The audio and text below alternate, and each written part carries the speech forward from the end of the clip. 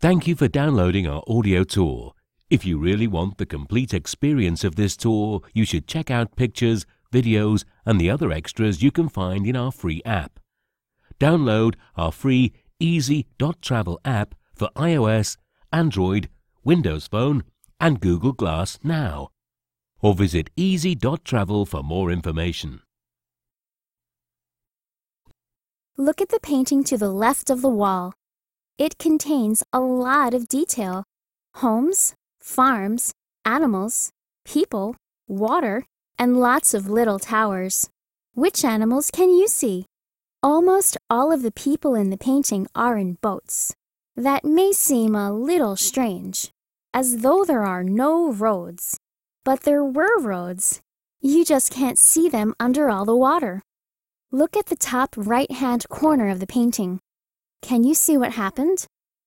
On the night of the 19th of November, 1421, a huge disaster occurred. Due to a heavy northwesterly storm, the dikes of Zoek-Holland, South Holland broke, and all the farmland flooded. Everything squeaked and creaked. Trees broke in half. Houses collapsed, and the water flowed into the countryside. There was no stopping it. Look at how high the water rose. Actually, this painting is kind of a painted news photo because there were no newspapers or youth journals in the 15th century. Look carefully at what the farmers are doing. They are trying to save their animals. In boats, they take as many of them as possible to dry land. This gave birth to the expression, Jeskapius opet droga krefen, get your sheep to high ground.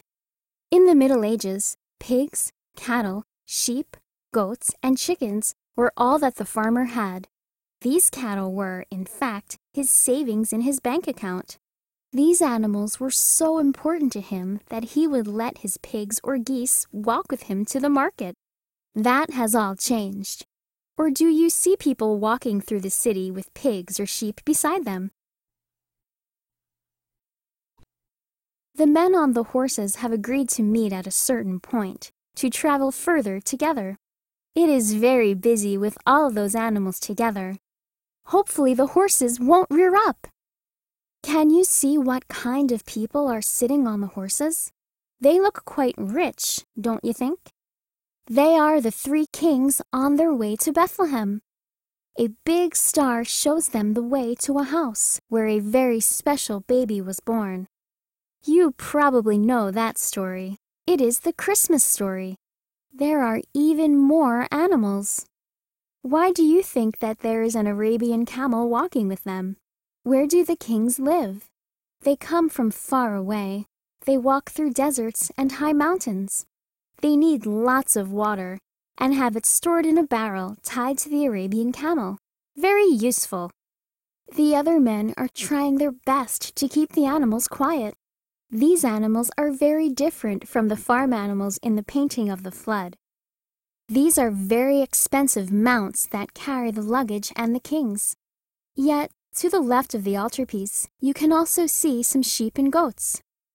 Can you see what they are standing on? It appears to be rocks. They are portrayed smaller than the horses and kings because they are less important in this piece. Their owner is the shepherd, wearing a hat. This is for protection from the bright sun, of course, because this scene is set in a warm, dry land. What mount do you think poorer people would have? Do you know that this work of art is carved entirely from a single piece of wood? From back to front, every animal and man grows from the same piece of wood. Incredibly smart. You have to have a very steady hand. Just imagine if the carver had accidentally cut off a head. You don't have to look very hard to see that the donkeys here aren't used to transporting goods or shepherds. They are carrying 2 girls who are enjoying a day off and are going to spend a day at the beach in Scheveningen. The donkeys are here for a recreational ride. Have you ever been on a donkey? Or a pony? How can you tell that the weather is sunny? Take a closer look. Is it painted neatly or sloppily? Zoom in. The painter painted really quickly because he wanted to catch the sunlight before a cloud could cross the sun. Still, you can see everything clearly. She keeps a very close eye on the boy behind the donkeys. How can you tell this? In the 19th century, not everyone was rich enough to take a pleasant trip to the beach as a tourist. For the boy, this was just a hard day at work. He accompanies the girls in exchange for payment. We are not sure if the donkeys are aware of him. They may even belong to his boss. Hey, those look like the same donkeys from the previous painting. But what is that to the left of the donkeys? Is it the boy taking a nap? Perhaps the donkeys are taking a break from giving children rides on their backs. After all, it is quite warm with the sun on your head. Time for the boy to take a break. It is not difficult to see that these are not working horses. They also don't have to take little children for a ride along the beach, or carry 3 kings through the desert to Bethlehem.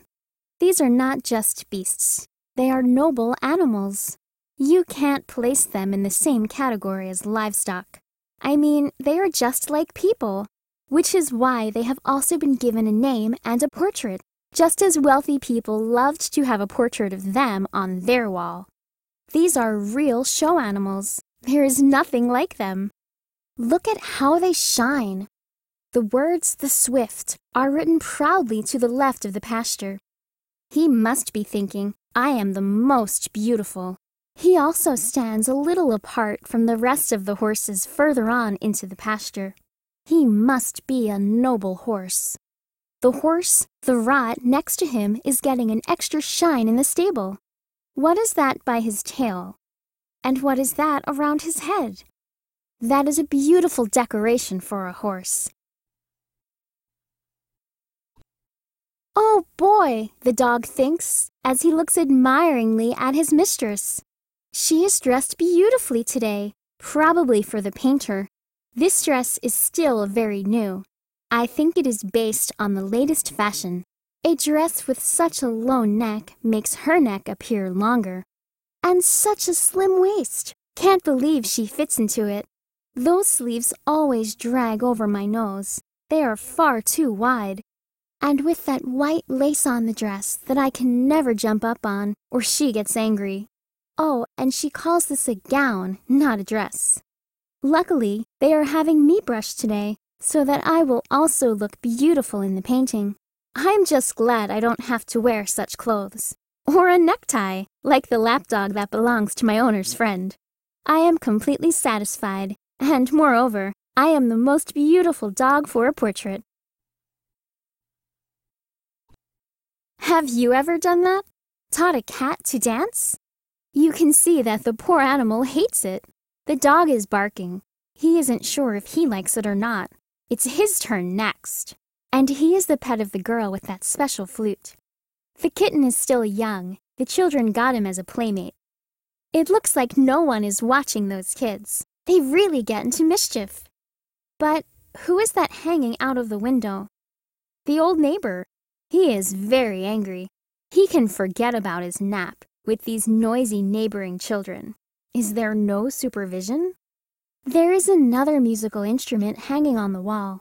Do you think you have to blow into it? No, this instrument has strings. It's a kind of lute. The children in Jan Steen's paintings are often his own children. They could serve as a model when Dad painted a crazy household. Hey, over there by the fire, is not the little boy with the cat that had to dance? Look, he is feeding him very expensive oysters. That may seem a bit strange, but it was simple sustenance in the Golden Age. Holding the cat, he looks at the girl with the parrot. Would the parrot like oysters? The family have only just received him from an uncle who has gone to Brazil. They call him Laura. Let's hope the cat is not afraid of him. Once again, there is great atmosphere in the kitchen with Jan Steen. 3 men playing backgammon, and one is even smoking a nice long Gouda pipe. Such pipes were made of white clay that are quite expensive because they can break very quickly. Won't the parrots suffer due to the smoke? The big dog walks slanting to the door. He takes a look behind him. Did the man in beautiful clothes send him out? The dog appears to be drooping, with his tail between his legs. But look, the little girl outside is waiting for him. She is holding a stick, which she can later throw so that Fido can fetch it. Look, that little lapdog on his mistress's lap can't do that. The painter, Peter de Hoo, is very smart because he has placed the dog right in the center of the beautiful tiled floor, so that your eyes move from the man and the woman to the right past Fido, inside and outside without even realizing it. From one side of the painting, you can look right at the other. And then you see that it is lighter outside than inside. In the 17th century, there were also people who thought that dogs were useless. At one point, someone even said that petting and kissing those lapdogs was harmful to pregnant women. Someone else called these ladies' dogs loafers, which is an outdated word for a slacker or bum. He believed that they were worthless. The dogs often only eat and bark. What do you think? In the 17th century, as today, people loved crazy toys. Just look at that lovely silver deer. It is bearing a woman, Diana, the Roman goddess of the hunt. 2 silver hunting dogs at the deer's feet await instructions from the goddess. But if that is not good enough, can you see the tiny opening in the front of the stand on which the deer is? You can insert a key there in order to wind up the table piece. The deer could then roll over the table and possibly stop in front of you, so that you can remove his head with antlers and take a refreshing sip. His stomach was, in fact, filled with drink. How did someone even come up with this? In the Golden Age, they already had wind-up animals. You could also keep drink in the fat silver elephant, but this elephant couldn't walk over the table. And the ostrich. Among the Greeks and Romans, she was the symbol of virtue, doing good. The ostrich cannot fly, but it can run faster than any animal on 2 legs. And who is that? Man, of course. And so, virtue always conquers. The ostrich has a very special body. Look carefully. It looks like a shell. It is the nautilus, a type of sea snail. It is actually a kind of octopus, but the only one with a shell around it. The nautilus shell was considered a real wonder of nature. It was therefore ideally suited for being a ceremonial animal. Did you know that the ostrich itself lays beautiful big eggs that were also purchased for the show? Do you have a pet? Have you ever taken a photo of it? I'm sure you have, because that is quite normal now. You can even share your photos with friends via the internet in just a few minutes. But your favorite pet in wood, as big as the real animal? That almost never actually happens. A pedigree dog bestowed status. Anyone with a greyhound, a windhound, was in.